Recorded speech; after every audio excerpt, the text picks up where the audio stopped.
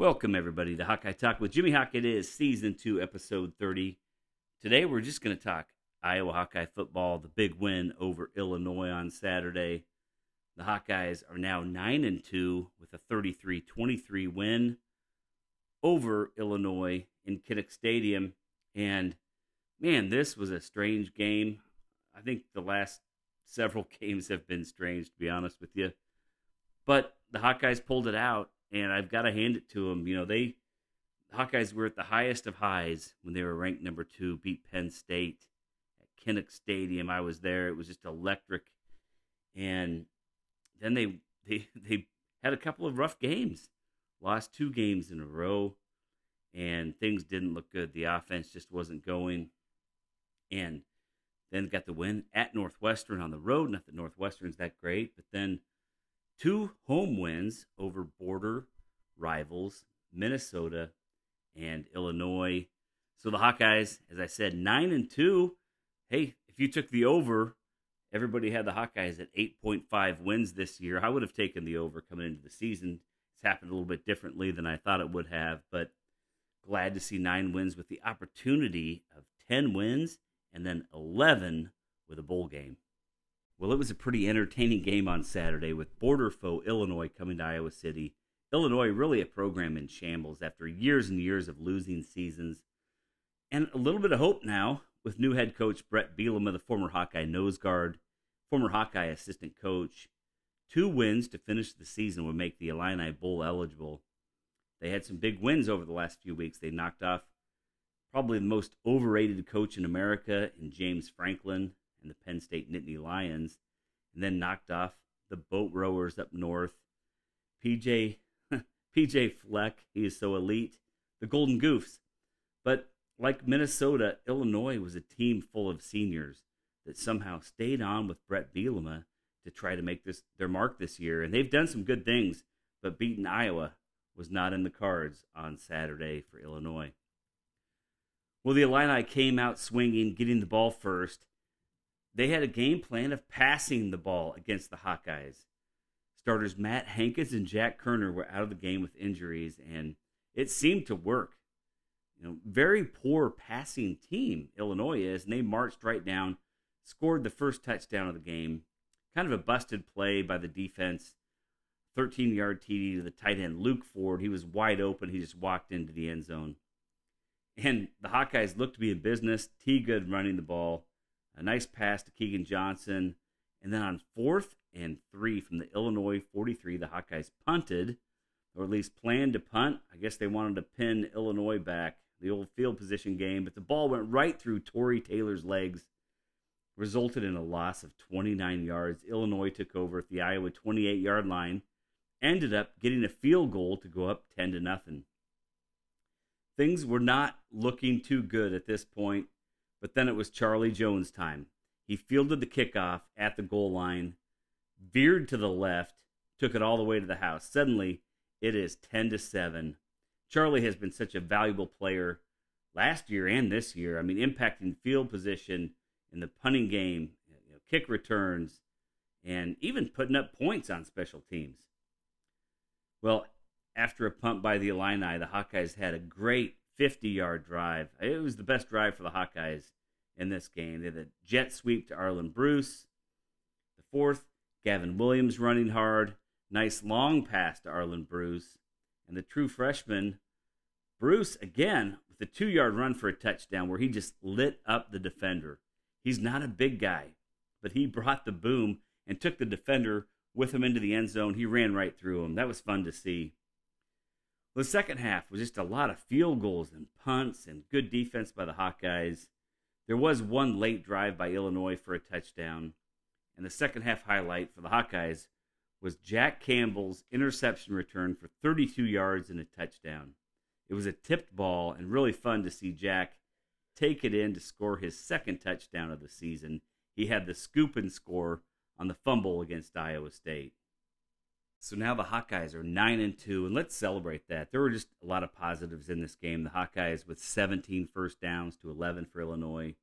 Illinois did have 312 yards to 255 for Iowa, and the differential there really came in the first drive of the game, where Illinois went right down for a touchdown, and then the late touchdown drive. So overall, the Hawkeyes played some really good defense in this game. They held Illinois to just 64 yards rushing, and that was very impressive.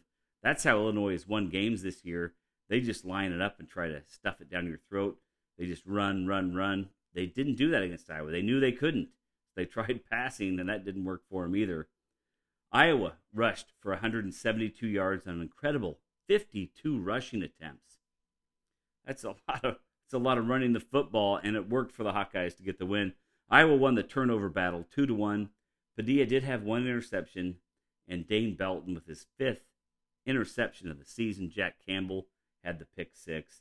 The Hawkeyes won the time of possession battle 36 minutes to 24 minutes. And again, running the ball effectively was the key in this game for the Hawkeyes. For the Illini, Brandon Peters was 16 of 36 passing, just 44%.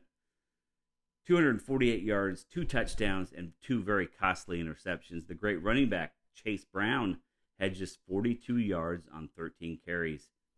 Defensively, Isaiah Gray, the senior linebacker, had 10 tackles and 5.5 tackles for loss. I mean, I had to look at that twice. I thought, this has to be wrong. This can't be right. He had 5.5 tackles for loss in one game. I mean, that's a season for most players. There were 9 tackles for loss for the Illini in this game. They made some nice plays on some jet sweeps. They got Charlie Jones once for -4. Just some really good defensive plays here and there. But overall, the Hawkeyes were able to grind it out and really run the ball effectively. For the Hawkeyes, Alex Padilla had a tough day statistically. 6 of 17 passing, 83 yards, no touchdowns, and an interception. But there were so many drop balls in this game. I'm not sure how much of that is on him versus on the receivers. Tight ends drop balls, wide receivers drop balls.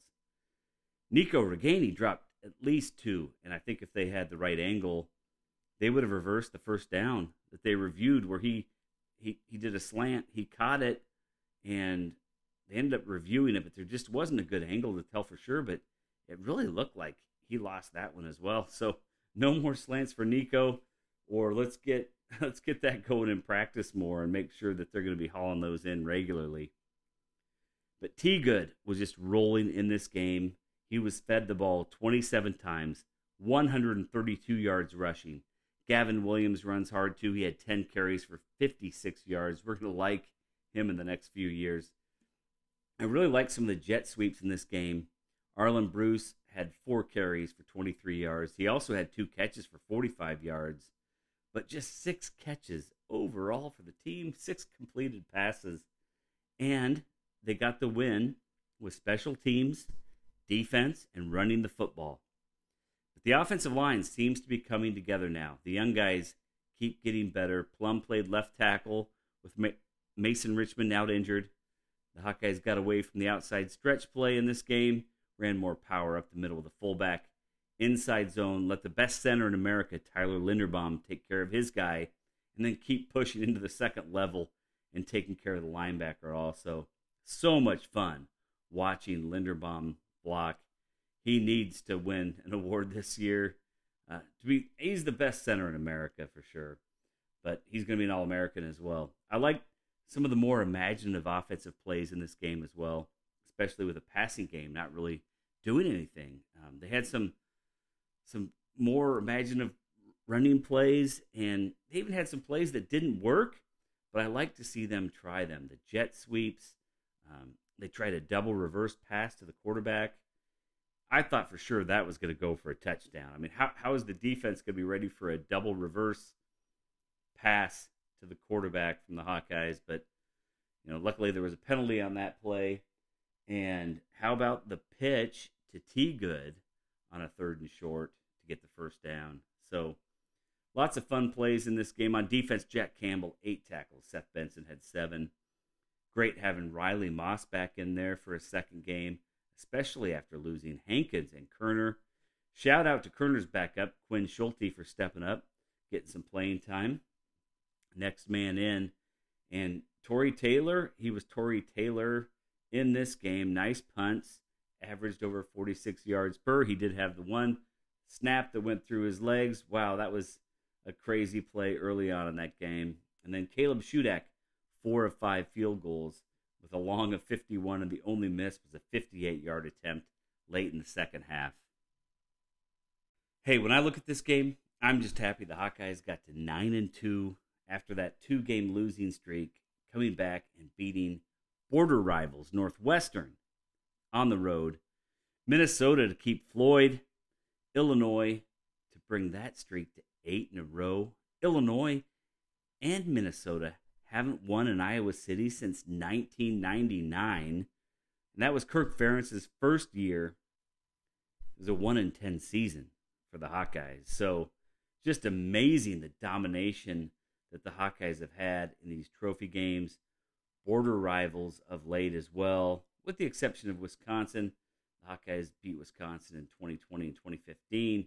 Need to focus on that in the offseason and see if we can get some more wins against the Badgers to get into that Big Ten title game. The Hawkeyes still have hope. The Hawkeyes have to win Saturday in Lincoln and beat the Nebraska Cornhuskers, who, man, they lost another kind of heartbreaker to Wisconsin by 7 points. They put up 450 yards of offense in that game. So Nebraska's looking pretty good despite being 3-8. They could be the best 3-8 team in America. And that's who the Hawkeyes have next. It's the Frosty Cornhuskers. Not sure what to think about this game. I hope to get a preview out after doing a little bit more research here this week. As I said, they really gave Wisconsin a run for their money, and they've had some good teams on the ropes. They had Michigan on the ropes and then blew that one in the end. So who knows? Frost is 0-3 against the Iowa Hawkeyes, and the Hawkeyes have won 6 in a row against the Cornhuskers.